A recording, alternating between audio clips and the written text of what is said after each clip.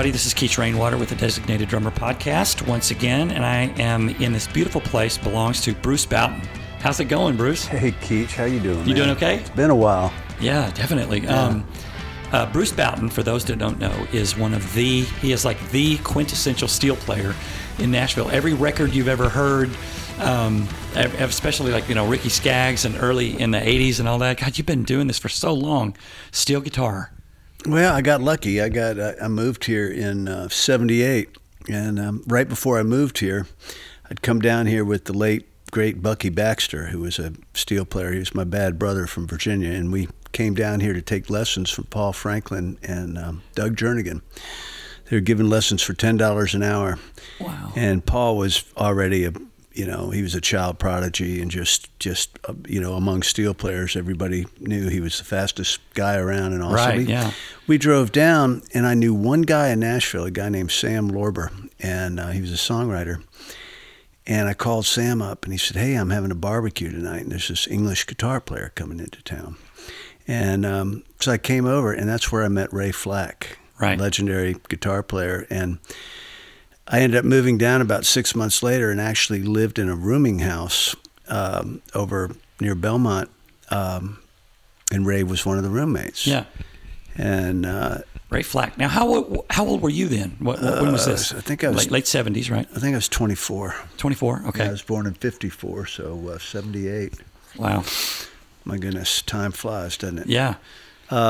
So back then, steel guitar would have been all over country music. I mean, it was like you heard it on just about everything, didn't you? No, back then there wasn't. Steel guitar was weird. Steel guitar was that urban cowboy, Janie Fricke. A lot of fiddle. Not even fiddle. I mean, Really? It was real. DX7 had been discovered, and Sonny Garish was doing all the work because he was so brilliant. He bought a chorus unit and modified it, and he would go in and he figured out a way to stay out of the way but still have a steel guitar in there. And so when Ray Flack did a session with Rodney Crowell one day, and Ricky Skaggs was on the session, Ricky was still working with Emmylou, and he told Ray, he said, "Man, I just got a record deal on CBS. I want to start a band. I'd like you to play guitar, and do you know any steel players?" And so Ray told him about me. So anyway, I sort of made every opportunity. I was working with Lacey J. Dalton at the time. I made every opportunity to meet Skaggs whenever we shared a bill somewhere. And he finally came over to my house and auditioned me, just he and I, acoustic guitar. And I almost didn't join the band. Really? Because he was so country. Ricky Skaggs? Yeah, he was, singing all these old Flatt and Scruggs songs and that high country tenor voice, and I'd say it's a term of endearment, but it was high lonesome hillbilly singing.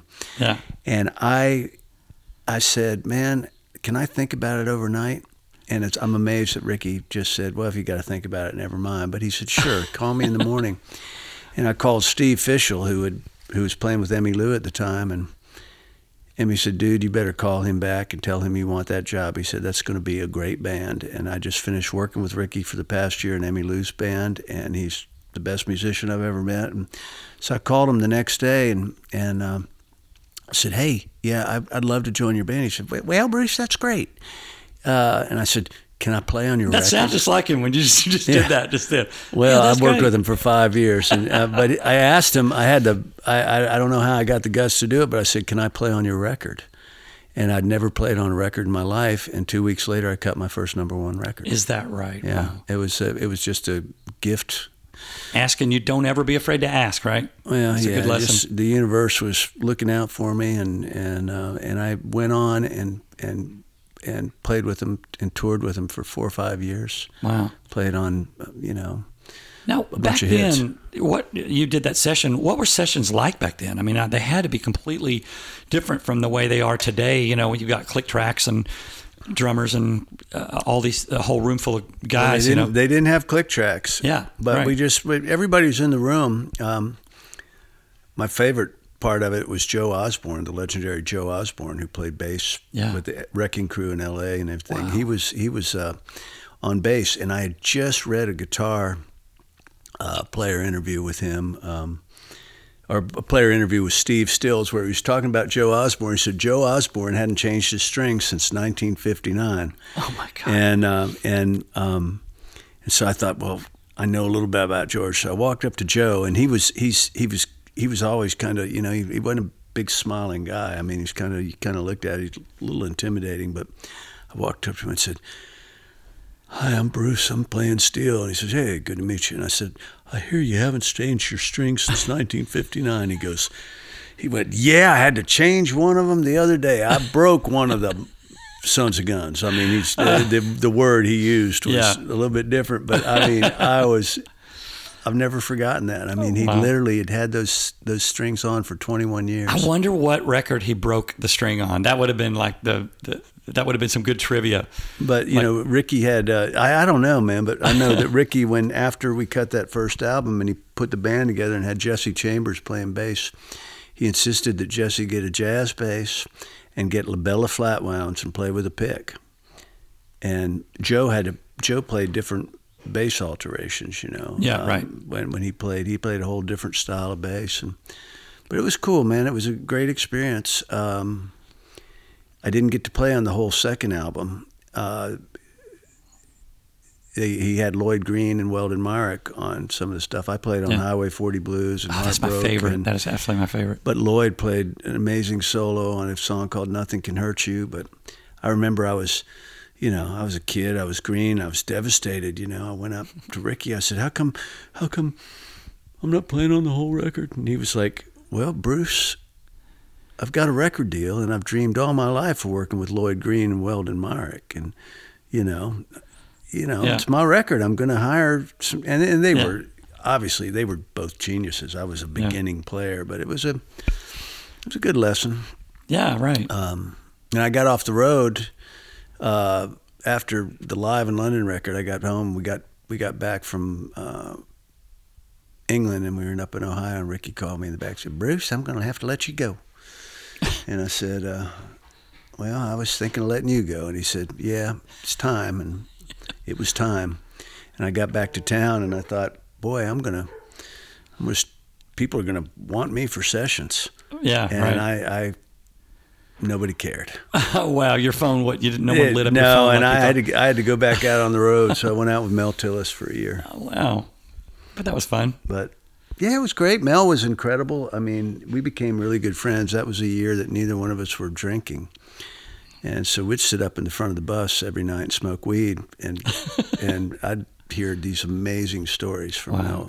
I mean, what an incredible man. And, people don't realize that he was, before he ever became an artist, he was a legendary songwriter. Yeah. He wrote "Ruby, Don't Take Your Love to Town." Yeah, wow. He wrote "I Ain't Never" for Webb Pierce, and he wrote "Honky Tonk Song," and he wrote, no, I'm not sure he wrote "Honky Tonk Song." Let me take that back. But he wrote "Detroit City" for Dean Martin.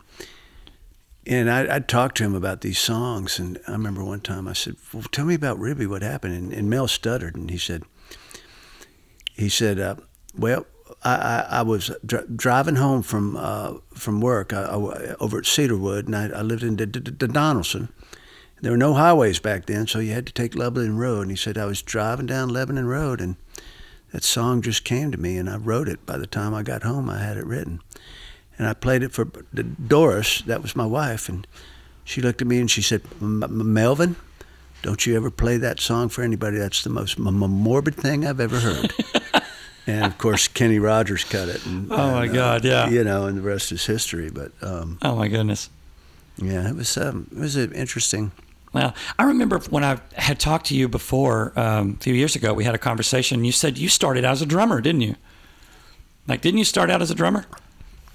I was a drum owner. A drum owner? I never got. I had a nice set of old Ludwigs, which I wish I still had, and then I got a set of Rogers. But I played in my basement, and I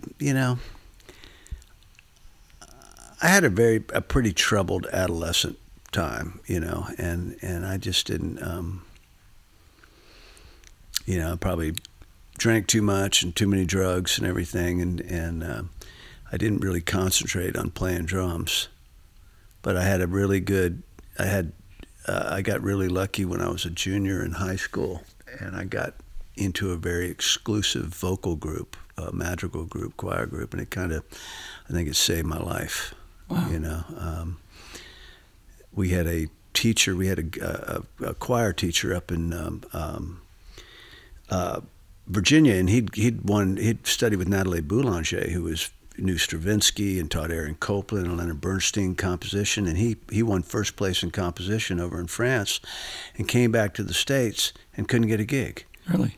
He couldn't get it. There were no operas, or there were no universities that wanted to hire him at the time. So he went back to his alma mater, which was my high school.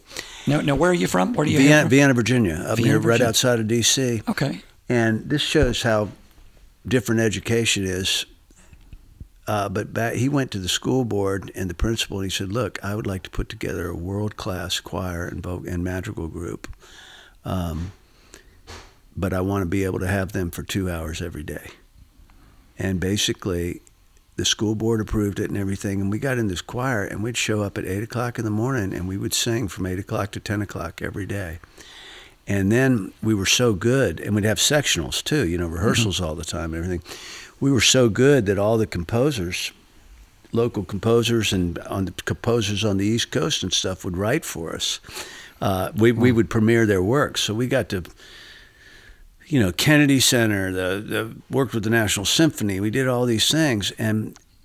But the thing was, we all loved the Beatles, right, yeah. All the guys. And we started this little band, and we did everything, vocal stuff that we liked. We'd do like Beatles, and we'd do Beach Boys, and we did Neil Young, and we did. But as a vocal group, right? No, we had a band. Everybody played, but I didn't play. I was one of the lead singers, and I didn't play guitar, but I started playing guitar, and then I decided after I graduated from high school to move to Richmond, Virginia. I moved in with some musicians down there, and this would have been about the early 70s or something? This would have been 72 or 73. Right. 73? And I was playing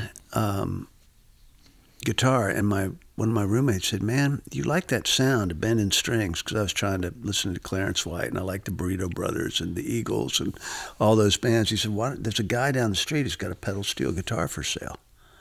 Why don't you..." Since you like to bend strings, might as well get something. And I almost said, "Man, I'm too old to play steel guitar." I was 19. When you're 19, your life is almost over. And my gosh! And so I walked into a music store that afternoon, and this was another universe God thing that happened. There was a Guitar Player magazine sitting on the thing. I was buying some picks, and Pete Drake, the legendary Pete Drake, was on the cover. And I opened it up to the interview. I said, "That's odd. I was just talking about steel." And it said, "What made you play steel guitar?" And he said, "Well, I was 19 years old, and I was driving a bread truck in Georgia, and I figured there's a better way to make a living, and now I make over $100,000 a year." And it was a sign. Yeah. And I called my mother, and I said, "Mom, I need you to help me.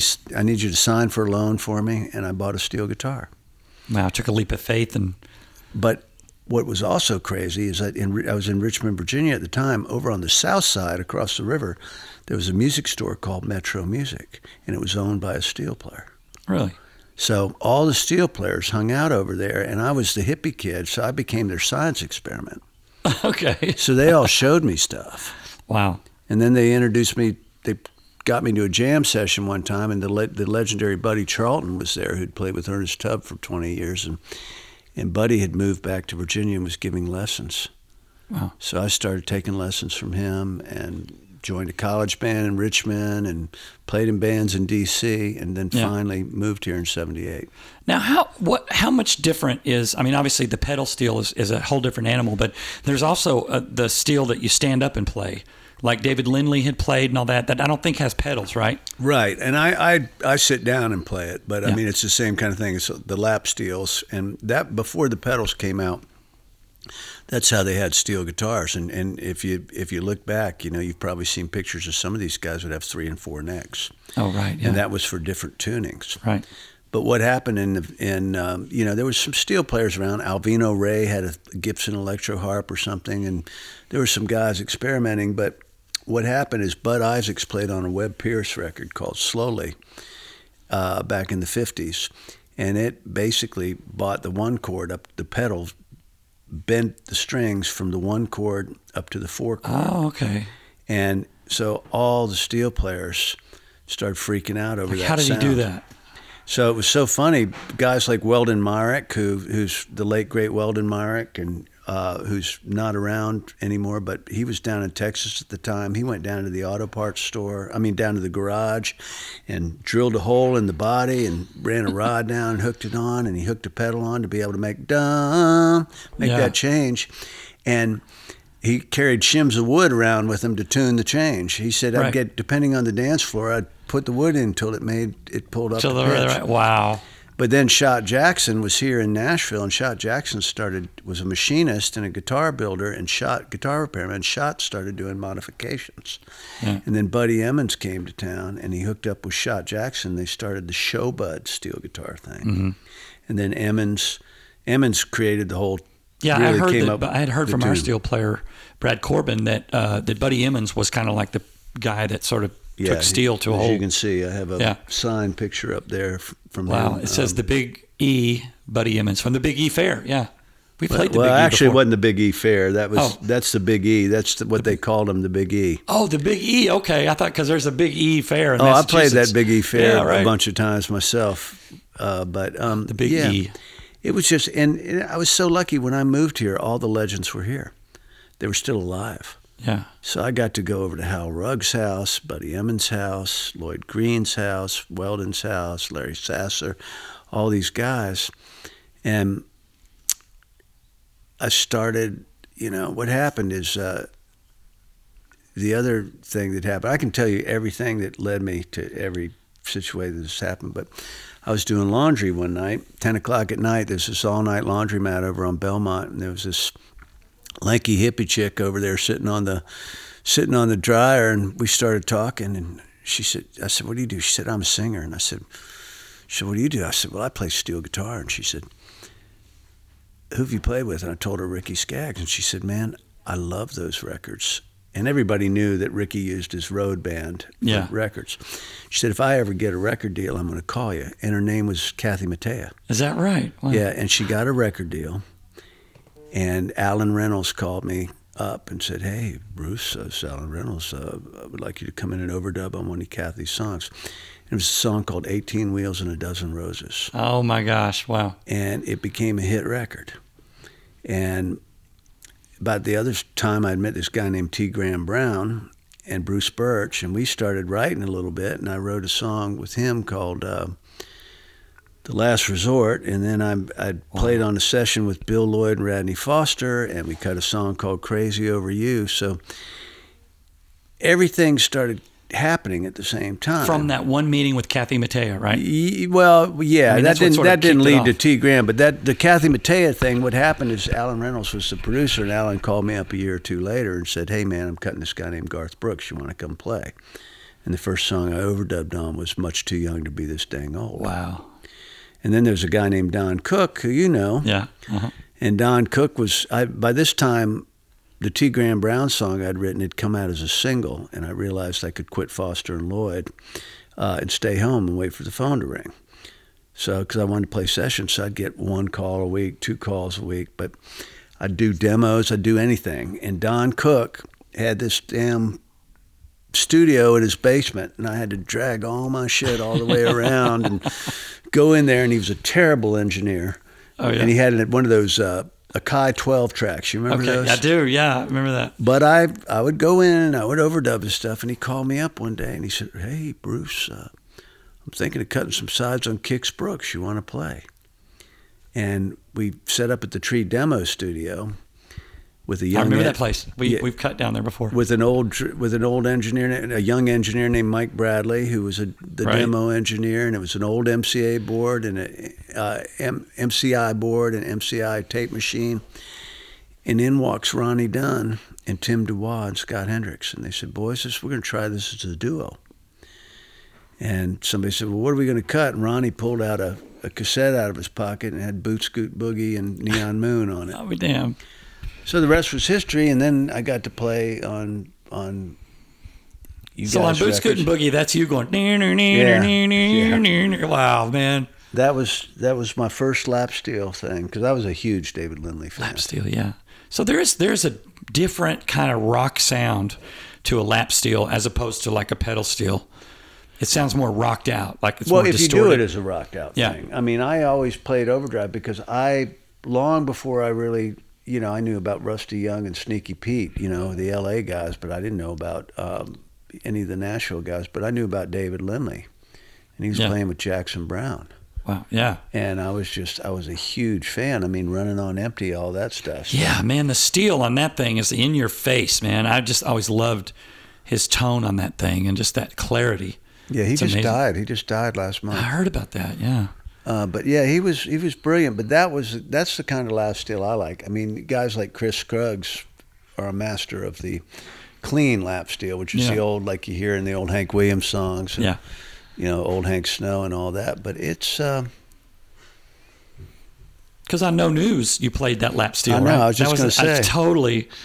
Yeah, I remember because I can almost hear the same sound from Boot Scootin' Boogie into No News where you go just before the chorus. Yeah, I had 3 licks. I had about 3 or 4 licks, and that's one of the things that's interesting about being a session player. You figure out how to use what you know. Yeah, right. Because you can't go into a session and improvise. Right. Oh, I have an idea for a lick. I don't know if it's mastered yet, but let me try it. Right. You don't get kind a call back. You just time is money. Yeah. And I think what I've learned from doing this podcast and from my own personal experiences is that it's so important what you don't play. Yeah. Isn't that weird? You think like you got all these chops and you got all this training and you got all this experience. It's what you leave out that seems to really be so important, What did I read some quote the other day. I wish and I've read it before, but it was one of the great session players here in town, and one of the legendary guys. And he said, "Well, you come to town, you take what you know, and you cut it in half, and then you cut it in half again, and then And it's so true, yeah." That's always been hard for me. I still work on that. Because it's being able to play that one lick or that one drum fill, drummers, man. Right. The great drummers will sit there, man, and they're just solid, and you don't even know they're there, and then they do one little fill or something that takes you into the bridge or whatever, and if it wasn't there, that record would never have been that hit. Right, that's true, yeah. And it's the same thing with, a lot of licks, the way just,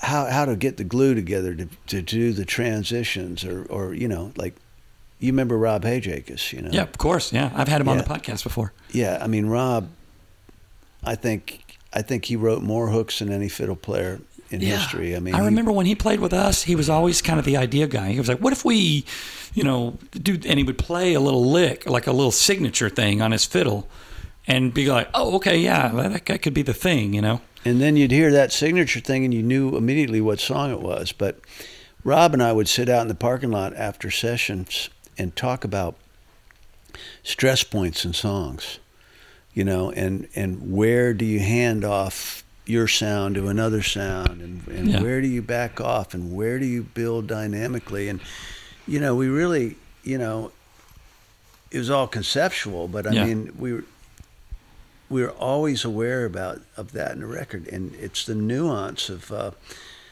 knowing that song is getting ready to soar in this point. So maybe right there, maybe you just need one little steel slide that slides from that 1 to the 4. And it's not written. I mean, none of that, that chart that a lot of people don't know. They hear a part on the radio and they think that someone wrote those music notes out or something like that. And the numbers chart in Nashville is so basic that everybody reads. It's open to interpretation pretty much. And so it's up to you guys. You know why that came about? Yeah, because if they wanted to change a key, right? If a singer said, "Let's drop this," you didn't have to go back in and rewrite every single note and all that. And Well, Nashville didn't have the budgets that L.A. happened. Back then, L.A. had copyists and arrangers and everything. So basically, the players would go in back, in the 60s in L.A., the Wrecking Crew and all those guys, and then they want to change the key. They could just sit around and wait for the copyists. They smoke a cigarette out back while they're waiting for the key to rewrite everything. But people don't realize that in the early 70s, late 60s, early 70s, the average budget for an RCA country record was $5,000. Wow. And country music was the redheaded stepchild of the big labels back then. Yeah. And so the band, they'd have to go in, they'd have 4 sessions to do the records, 3 sessions to cut the tracks and 1 session for sweetening. And I learned a lot of this from Lloyd Green because I've talking to him a lot. Which I should call him and see if he'd be interested in talking to you because that'd be great. It's amazing because he was one of the original A-Team guys. But I asked him one time, I said, God, you guys never made mistakes? He said, oh yeah, we made mistakes. And I said, so what'd you do? How did you have time to recut the song? He said, well, if we screwed up the bridge, we'd just recut the bridge, and then the engineer would take a razor blade and cut it in. Right. Yeah. Because they only had 3 tracks. They only had 3 tracks until like 1968 or something, and then they went up to 8 tracks, which was crazy. All of a sudden. Paul Lime was telling me about this technique they had for cutting, where it was they wouldn't cut the tape in a straight line; they would cut it in kind of like a stair step shape. Interesting. Yeah, and he said so that when it rolled across the head, it didn't just go blip like that. It was kind of like sort of crossfaded a little. Oh, wow. But they had this kind of, I forget what he called it. It was like a stair step or a I can't remember the name of it, but they would cut. A good tape editor knew how to take a razor blade and cut in this kind of pattern where it would match up, and it would, but it wouldn't just a straight cut across. Yeah, it's interesting. Years back, the great producer Kyle Lenning was a keynote speaker at this leadership music thing I was at, and Pro Tools was just starting to get good. They were finally figuring out the latency and everything. It's probably 2000. Was this when it was still a single track or a stereo thing? Because I remember Pro Tools started out as like just a mastering thing, like you just like the final song, and then they started with multi-track. No, this was multi-track. I had already worked with Mutt Lange in the 90s, but this was in the early 2000s, and somebody said, do you miss tape? And Kyle said, no, I don't want to go back. He said, the only thing I don't like about Pro Tools is it's taken the decision-making out of making records. Okay. Because, back in the day, man, you're on a piece of tape and somebody goes, that's it. They can't say there. Man, when we were working on your record and stuff, I know Brent played on some of it, and Michael, of course, Michael Britt, but I don't know if we'd gotten the 48 track yet, or if we were still on 24. But I remember working back then. Brent Mason, for instance, would play a burning solo, and then he'd go, "Man, let me just try it one more time." And producer would be in there going, "Oh my God, we don't have another track. Should we do it? Should we not? Okay, give him a shot." And there'd be times when we'd go, "Oh man, I wish we'd kept that." Yeah. So when we went to the Sony 848 track, the Sony 48 digital, we had all those tracks, which gave us some opportunities to, do a couple things. But then when we went to infinite tracks on Pro Tools, you suddenly had a whole way of record making where producers weren't sitting there going, "Hey man, that's really good. Why don't you maybe take that solo and why don't you build it here?" They're going, "Hey, give me about 5 playlists and I'll figure it out later." Or trying to punch it in, like you would sit there and worry about punching. Let me just punch this one part, and of course they still do that. But then of course you just do a whole nother track. Well, now it's easy to punch on Pro Tools though too. I mean, it's just so easy just to I mean, it's flawless. I mean, I've got a system here at the house, and it's just wonderful. People send me tracks, and I'm good at the "You Suck" button. They have it on there because I'll spend a lot more time overdubbing here at the house than I do in a studio because you don't have an engineer or producer going, "Hey, it's pretty good." But no, it's we're still getting in the room with groups of people and making records. It's probably the only about the only town left in the world that does that. You know, Paul Lime was saying that he feels like that when we were making those records back then, that was like the golden age of recording. It was. And he said he still enjoys, it's getting less and less, but he still enjoys this, the room full of guys, gals, whatever, room full of musicians. You get your heads together and you play it all at the same time. There's just a magic there. Well, that's how you get the communication. That's how the moments happen. I mean, you know, and having the artist there, you know, I mean, where the artist is sitting there and he's singing better on each take or whatever, he or she, and you know, you're getting inspired by all of it, and you know, and then you got a room, and you know, what I loved about that band when we did your first record, that Don Cook band, was that they were all good people. Yeah. I mean, Brent Mason was probably arguably one of the best guitar players in town, and still to this day probably one of the best guitar players, you know, that ever came to this town. And he was the kindest, most benevolent musician. I mean, I can't tell you how many times he'd go, "Hey man, I think you ought to fill there. I think steel would sound better. I think fiddle will sound better." Mm-hmm. You know, I think Vince Gill said something the other day that made a lot of sense. He said, the session business is the only true democracy that's around, because we're all just trying to serve the song. Right. And a great studio band and great session players aren't sitting there. They leave their ego at the door for sure. Yeah. They're going, I'm not going to try to worry, you know, hopefully I play a hit lick, but it's not about me. Yeah. It's about making that band sound good, or making that artist sound good, that singer sound good. And do you think that, you know, because all these session guys, a lot of it, you know, about 99% of them are super sweet guys. They're super, super cool people. And do you think that maybe the fact that you guys are such kind-hearted people, that sort of folds itself into the sound and the music? I mean, because if you were kind of a jerk, it might come across in your music a little bit, you know, like you said, you know when to lay out, you know when to let somebody else, you know, like you're listening the whole time. Do you think that your kind-heartedness kind of transfers itself into the music a little bit? I don't know. I've had a history of being a jerk, and I heard a couple records that I played when I was a jerk. They sounded pretty good, but it's okay. No, that's cool. I just, you know, I think everybody's got their own kind of passion, you know, on music, but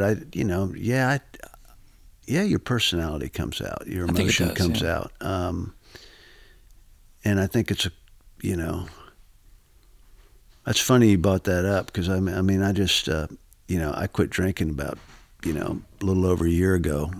Awesome. And it's been a real interesting thing as I get more clarity, you know, I am able to reflect and look back a lot more, you know, and I just sit there and I think, God, the sessions I walked into when I was hungover and I was irritated and the headphone mix sounded like ass, and I would, you know, just sort of snap at the engineer or something or whatever, you know, and I'm going, you know, but we still got it done. I'm glad I managed to have a career in spite of my stuff, but it's the session business is a lot of pressure, mm-hmm. because there's always the new guy, right? Yeah, and there's always the search for the new sound, right? And there's always that thing of being able to try to come up with a part. And back when we were cutting your records and stuff, there people were still buying records. Yeah, right. So there's so much money coming in. There was a demo business going on. So you could be, you know, a B-level player, like, you know, which I considered myself, you know, I was like, you know, I wasn't Paul Franklin or Sonny Garrett or anything like that, but I was, you know, I could play in tune and I could play in time. You could work, you know, 7 or 8 demo sessions a week and make a living and learn your craft. Right. That doesn't exist now, you know, because nobody buys records. So these publishers don't have any money to sign writers and do demo sessions. Wow. Yeah, it has certainly changed. I mean, because like back when you sold CDs and records and things like that, and now they're just hoping to get a couple 100,000 streams, you know? Yeah. It's pretty scary. Yeah, I mean, well, you guys, thankfully for Lone Star, you know, you have a pedigree and you can go out and tour on that. But I mean, but to be a songwriter and make a living as a songwriter in this day and age, you know, you better be in the right camp because, you know, back in the 90s, you know, I had a bunch of cuts as a writer. I never had any hits, but everybody sold 1 million records. Yeah, right. Yeah. You know, People bought records. Country music was huge, and you know, and that was all trickle down. You know, and now nobody buys records, and the streaming companies don't pay unless you own the masters. Right. And I think we'll see some changes. I think the European Union is getting ready to go after the streaming companies big time and say you've got to start paying creators. Yeah. Because I don't think most people don't realize that musicians and artists don't get paid for songs that are paid on the radio. Right. And now only writers, but now writers don't make any money from streams. Yeah. You know, it's so sad. Everything's changing so fast, you know, it's hard to keep up with it. Yeah, well, to figure out how to make a living and how to survive. Hopefully they'll figure it out, but I mean, but the record companies are making more money than they've ever made. Yeah, right. Because what happens is Spotify goes to Sony and says, "Hey, man, I want to use your catalog for a year. Here's $75 million," and they go to Warner Brothers and give them, you know, millions of dollars, and so all the labels are getting all this licensing money. Yeah. You know, but it's not trickling down to the artist or the writers or anybody else. You know, Imagine that the record company's not taking care of the artist. Somehow it seems to work out for them. But you know, for us, we're just glad that we can still put butts in seats. You know, we can get out there and play shows based on songs that we've had, you know, 20 years ago. It's pretty amazing that people are coming out and enjoying that. Yeah, I mean that's the good thing about music. I mean, people still want to go hear it. I think we're doing a show with you. I played with a band called McBride and the Ride back in the 90s. I only toured with them for a couple of weeks. I helped them out, but I played on a couple of their big records, but we've been friends ever since. Who was the drummer for them? I remember him. He Billy also Thomas. played with Vince Gill or something. He's in Vince's band. Yeah. He's a great singer. He's a great writer. He played with Mac Davis in L.A. And then he's been with Vince for a couple decades. I saw him play with Pam Tillis one time or something. Oh, he's played with everybody. Billy Thomas is just an amazing man. He's an incredible singer, incredible drummer, and he's like all of us, man. He's working, but we're all like. I love the fact that I'm not the oldest guy in the band anymore. Billy's a few months older than me, but I'll be 69 this year. And then Terry McBride is, of course, McBride and the Ride. Terry wrote a bunch of big hits for Brooks and Dunn and a bunch of other people, and he's singing. And then Ray Herndon, who was the guitar player with Lyle Lovett for years and years, he's playing, and we just have fun, man. But I saw in the books that we're doing a gig together somewhere, so I can't wait for that. I'm going to go over early if I can and catch you guys and stand side stage and watch you guys. We'll have fun. We'll hang out. I don't know if we're doing a casino, but yeah, man. I mean, it's just interesting to be. You know, I feel good, man. I mean, I feel like I'm playing better now than I've played in a long time, you know, and I'm still doing some records. I'm playing on there's some new artists that are out that I'm on. Yeah, you have records. a setup here at home. You don't even have to really go into the studio anymore. People send you songs, I guess. Yeah. Most of the song is kind of done, and you're just adding flavor to it. Yeah, I'm doing it. They send me a track, and I'll put the steel on it, and I do stuff for people all over the world. But I'm having a good time now because I was lucky enough. In the 90s, you know, to write some songs. And back then, we had a really, really strong musicians union situation where all the publishers paid through the union, and they paid pension and they paid Social Security. You know, everything back then was all done W-2 income, all the labels and everything. And since they've all become corporate, most of the stuff is 1099 these days, which is really a drag. But I was lucky enough to work back then, so I'm quasi-retired. I get Social Security now, Medicare, and you're just doing it for fun, right? Yeah, I mean, you still have that musician's ego where you want to, I want to play on one more hit record. Yeah, right. So what was the last hit song that you played on that you can remember? You played on so many, I don't know if you can even remember. Oh, I don't know. Recently. I'm on some cool artists right now. I don't know hits are hard to figure out what's a hit now because there's all these different charts, but there's an artist named Drake Milligan. I'm playing on his record, and there's this great new artist named Mackenzie Carpenter. I'm doing her record. There's a lot of indie artists, man. Their stuff's getting out there. I don't know. Hannah Dasher, I think, is really cool. She's she's out there touring everywhere. She's like a cross between Merle Haggard and Dolly Parton and Hank Jr. and everything. Wow. She plays slide guitar, and she writes awesome. all these killer songs. That's awesome that it's kind of going back to the old style a little bit. It seems like.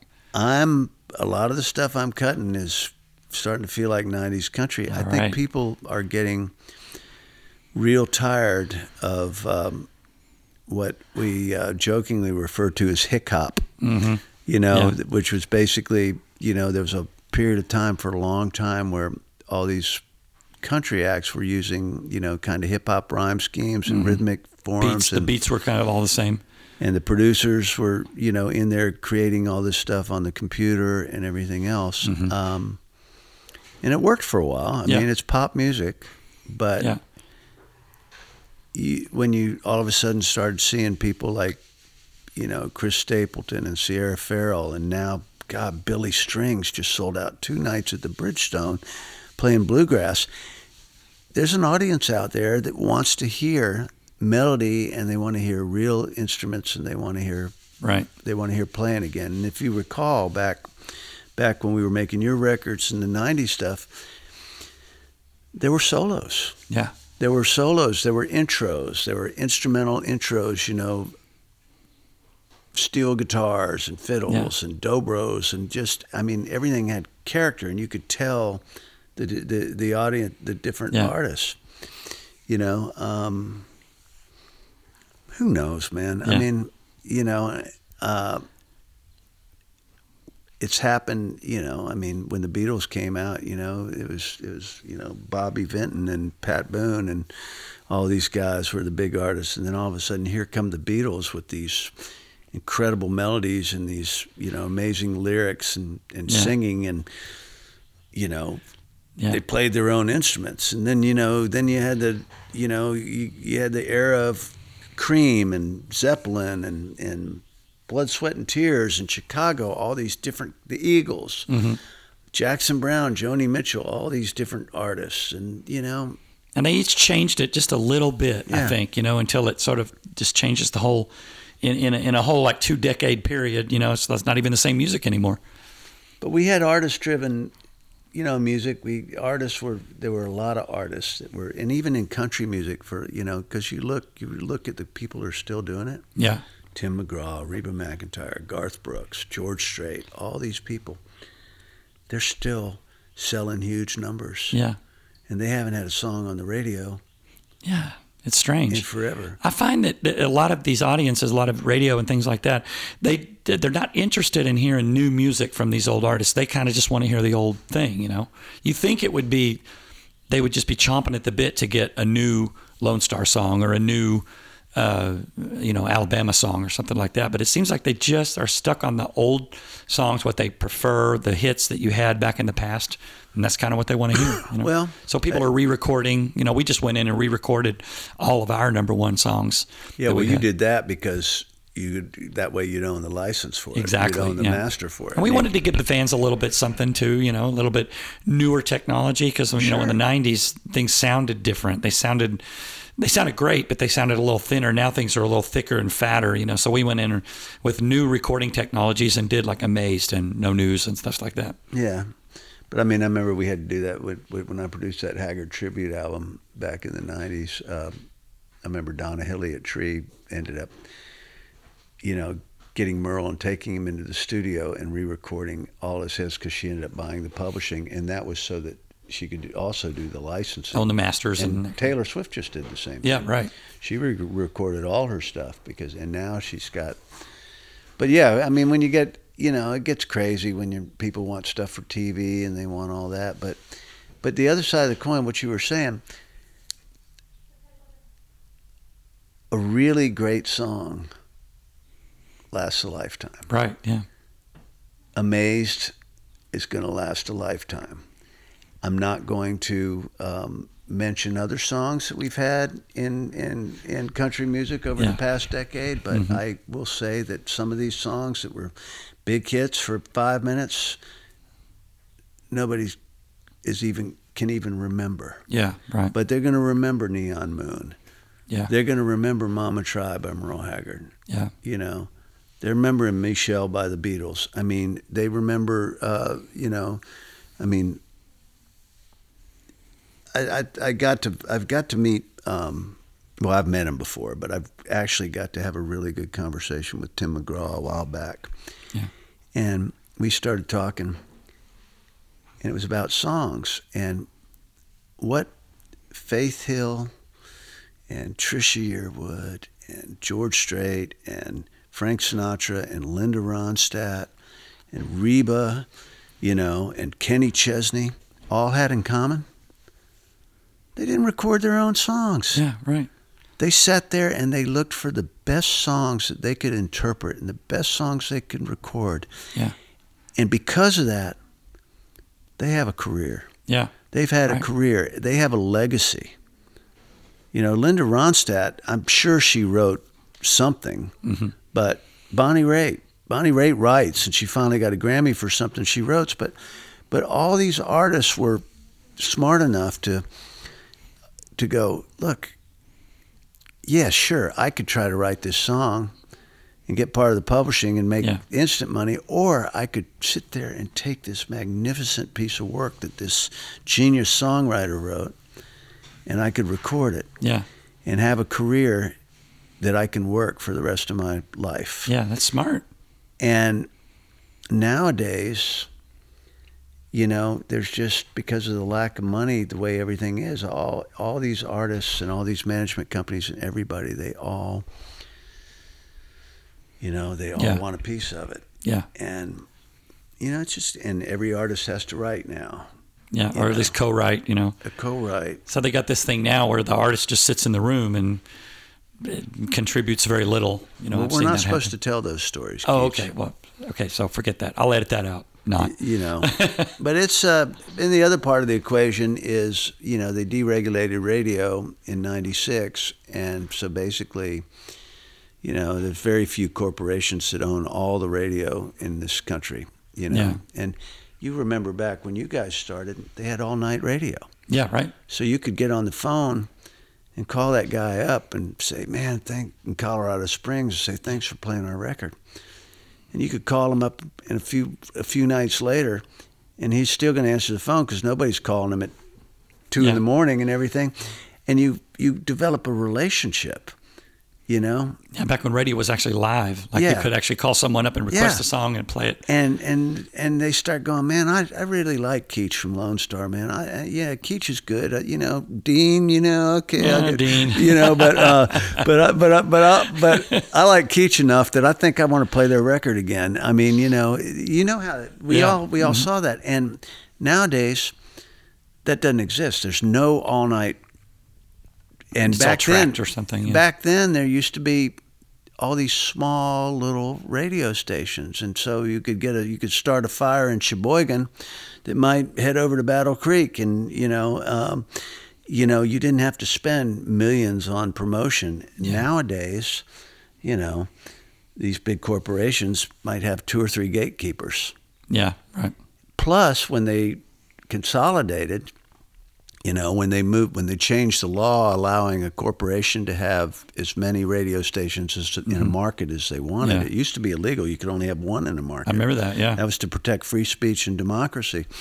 But, all of a sudden, Clear Channel moves everything into one building, and they start firing people. And these senior guys come in, they don't know anything about country music, Yeah. They're just looking at dollar signs and what advertising. Their thought about country music is more,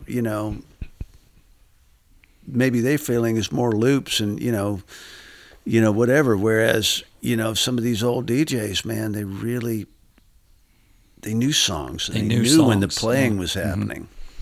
But anyway, I don't want to sound like an old guy, because I'm always encouraged. The stuff I'm cutting, a lot of the stuff I'm cutting now, is really melodic, and it's cool. It's good writing, and it's hearkening back to the good years when the singer-songwriters and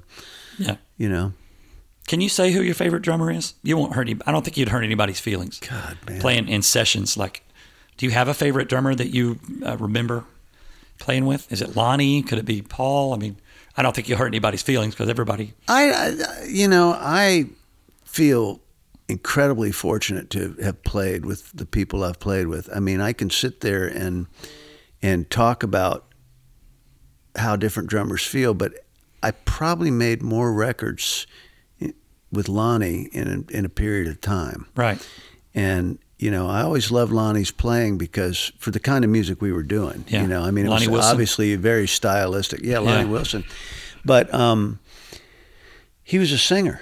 Yeah, of course, yeah. And a writer, too. Yeah. And he played the song. And, as the song, right. As you know, the drummer's job in Nashville in sessions is so important, because you come in and they play you the demo, or they play you the guitar vocal. That drummer's got to sit there and go, okay, this is the roadmap of this song. Right. What does this need to be? This is where the roads are. This is where the exit ramps are. These are where the bridges are.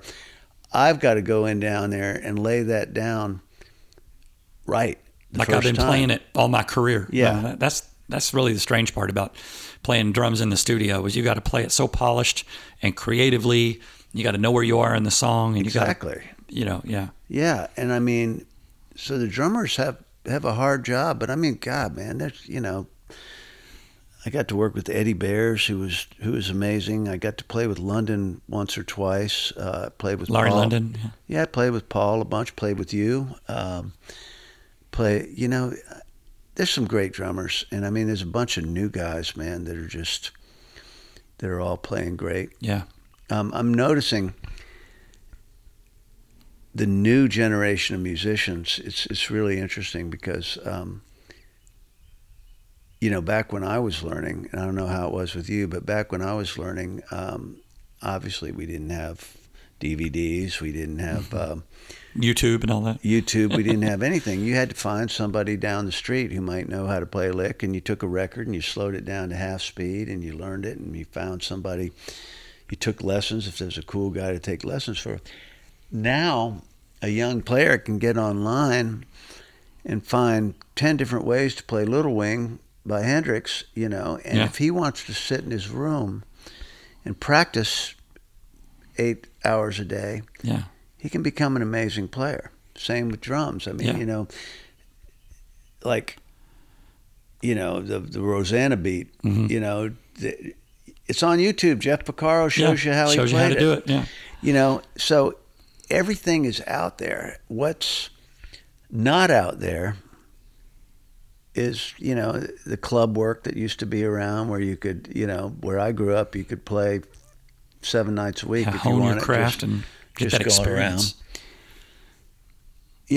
So guys, it's I don't know, man. It's there's so many brilliant musicians. How long you've lived here now? 30 years almost. Yeah, so this next year will be 30 years. You walk around every corner, and there's a great musician. There's a kid that's playing now. He's an adult, but I call him a kid. He's in his mid-30s. His name's Jordan Perlson. Mm-hmm. He's playing with Guthrie Trapp. Playing drums or he plays drums. Yeah, drums. And he plays every Monday night down at the Underdog, which is half a mile down the street from here. And I'll go down there sometimes just to watch him. because he came out of I think he's a Berkeley grad, but he played the New York jazz scene, and he came here. But he's got so much control of his drums and little percussive things he does, he's got a little tiny hi-hat that he plays for just a certain sound, and he'll sometimes be playing and pull out that guru kind of thing, and he'll be hitting a snare and playing a guru with his right hand, and wow, it's just wonderful to see. But if he's got to sit there and just play it straight, he plays it straight. Shannon Forrest. Yeah. I met Shannon Forrest when he was 19, 18 or 19, he grew up in it. I mean, he's a great engineer, and, he got to play in Toto for years. I mean, he just, some of those guys know stuff. Yeah. Because they get to play with guys like you. They've learned their craft by playing with the best. Well, I appreciate it. That's very kind, but I'd say it's the other way around. But I mean, it's just, I'm just amazed at the caliber of musicians in this town. Yeah. But there's also, you have to check yourself, and not get too depressed about it, because it's like you sit there and you go, oh man, that guy's got steel licks that I never even thought of. And then you're going, but it's okay, because it's Nashville. It's not like, Do you remember, I know we talked about this one time years ago, that there was we used to watch this in the 90s. We used to sit and watch, because we got a video cassette tape of the Ricky Skaggs gig on Austin City Limits, where Ray Flack was playing. Yeah. And we weren't so taken with Ray Flack's playing as we were you watching him, and being the look on your face on that taping, because you can see you kind of behind him a little bit, just completely blown away. Like this, the look on your face is like, how is he doing that? Well, there was a little of that. There was a lot of that. I mean, there were nights that Ray would play stuff and you just go, where did that come from? Right. But the other part is show business, man. When you're up there with Ricky Skaggs' band, it was, we all got to solo all the time. And so, and you're on camera and you got to be, and I was, trying to figure out, But for a band to be together, and you've probably heard each other play everything, but for someone to be so wrapped up into what one of the bandmates was doing was just so cool. Well, to see how I just saw that today. I saw a Statesboro Blues video when the Allman Brothers had Derek Trucks and oh my God, my brain's gone. Warren Haynes. Yeah. Playing guitar. And Derek was taking a solo, and Warren's just sitting there playing rhythm, just looking at Derek and going, just smiling, going like this, Derek. And then Warren turned around and played a brilliant solo, and Oteil Burbridge is over there just grooving and watching him. I mean, wow. I am so thankful that music still affects me emotionally. Yeah. And physically. I can still get goosebumps when I see somebody or hear something. And you don't know why. You ever notice that? Yeah. Sometimes you'll be watching somebody and they'll play one note, and all of a sudden you get a shiver through your body. Yeah. I mean, to me, if I could be that kind of player, I'd say I've succeeded. And if it was any other note, it wouldn't be the same feeling, right? Uh-uh. It's something human that we have. I think Rupert Neve kind of put it a certain way. He said there's certain sounds that's like, he calls it the God sound. He's a very religious man, Rupert Neve, from Neve studio boards. And he said that he has a philosophy about sound and about frequencies and about tones, that there's certain ones that we humans listen to that affect us emotionally. Yeah.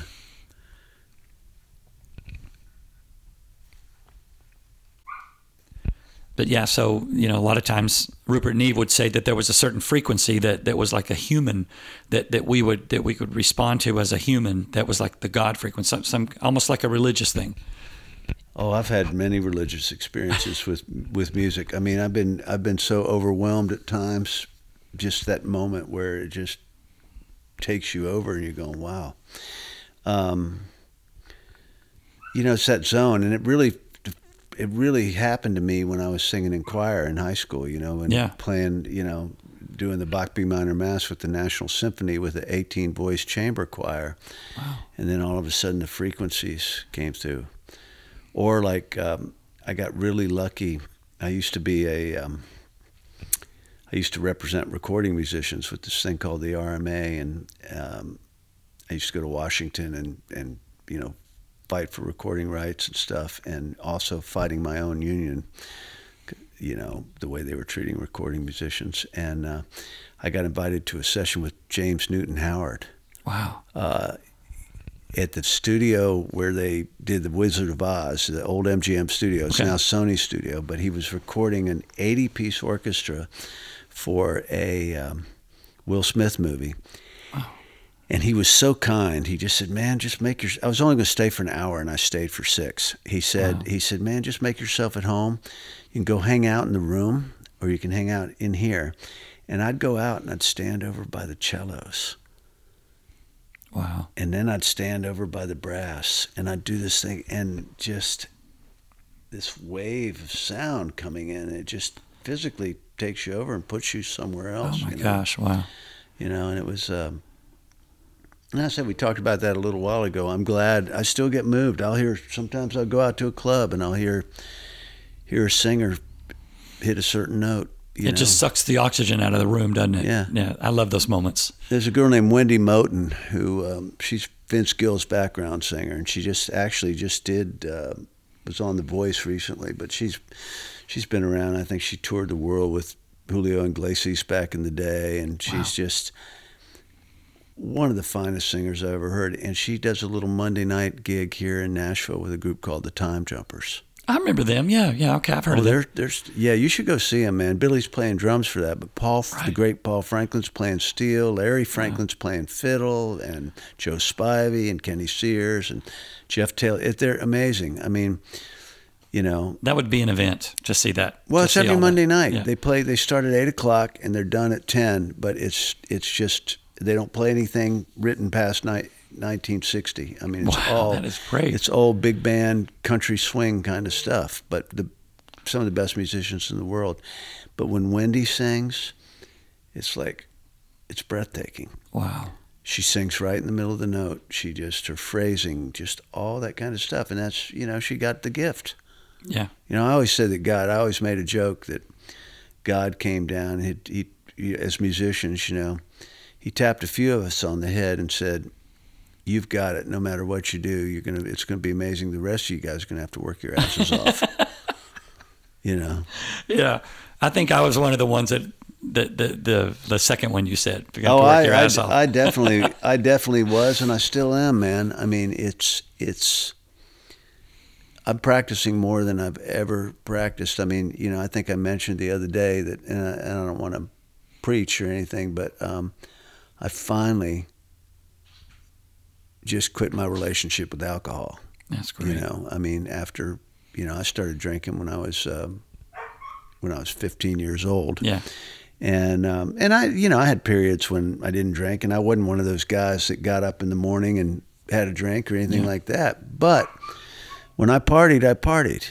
Yeah. And, it took up a lot of time. And now that I don't feel like I have to stop at the Inglewood Lounge and have a drink or anything, I have all this extra time, and I'll come home sometimes and just practice a roll for an hour with a metronome, just real slow over and over again. And at 70 years old, I'm getting better. I'm able to do things I was never able to do. And it just pisses me off that I didn't have this realization 40 years ago. Yeah.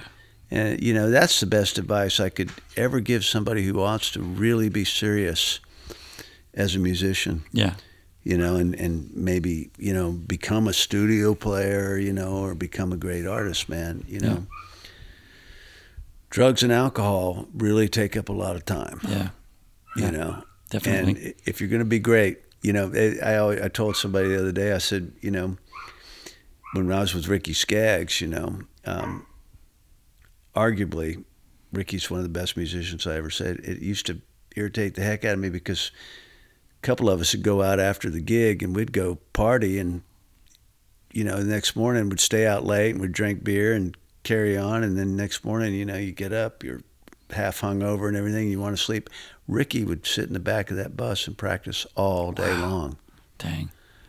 People always used to say, well, he must have slowed the tape down on Country Boy. I said, no, man, after sound check, Ricky would sit there in the dressing room and practice that dang intro lick for 2 hours. Yeah. And did this thing for 3 months. And that's how you get good. Mm-hmm. Absolutely. You have to just do it. You got to practice over and over and over and relentlessly, and time with a metronome, because it's a muscle memory. Totally. Yeah. Paul Franklin, who is the best steel player in the world, of this generation, and in history, he'll be one of the greatest. Vince told me this about Paul. He said Paul because Vince played with the Time Jumpers for a long time before he joined that road band he's in, the Eagles. Is that Eagles or something like that. Yeah. But Vince said that if Paul screwed up a solo or something playing with the Time Jumpers, he'd go home and practice for 3 hours until he had it down. After the gig? Right? After the gig. Oh, my God. He said he'd do the same thing when he was on tour with them. He'd figure out, wow. That's where greatness comes. Yeah. And I'm thankful that somehow I got by with I was able to figure out how to plug in what I knew. But, the drummer, Travis Barker, plays with Blink-182. He's of that kind of practice 6 hours a day, sometimes 8 hours a day. I'm just riveted at hearing this, how physical that would be to practice drums for 8 hours a day, and sometimes for days and days at a stretch. That's Travis Barker, and that's why he's such a great drummer, is because the Ricky Skaggs thing, just you put in so much time and muscle memory that your body is built to do that. You're just going to do it great. Yeah, I just wish I'd done it 40 years ago. Well, I'd have been a virtuoso. And now the problem is you get older and you're getting arthritis. Your fingers don't work the same. It's all this stuff. But life is still beautiful, man. Well, it's always a pleasure listening to you play and talking to you, of course. No, man, it's great to see you, man. A lot of good memories. Absolutely. Can't wait. We run into each other on the road. And hey, let's go make another hit record. That would be awesome. That'd be awesome. Awesome. Thank you, Keach. You betcha. Thank you, Bruce Bouton, Keach Rainwater. We'll see you next time.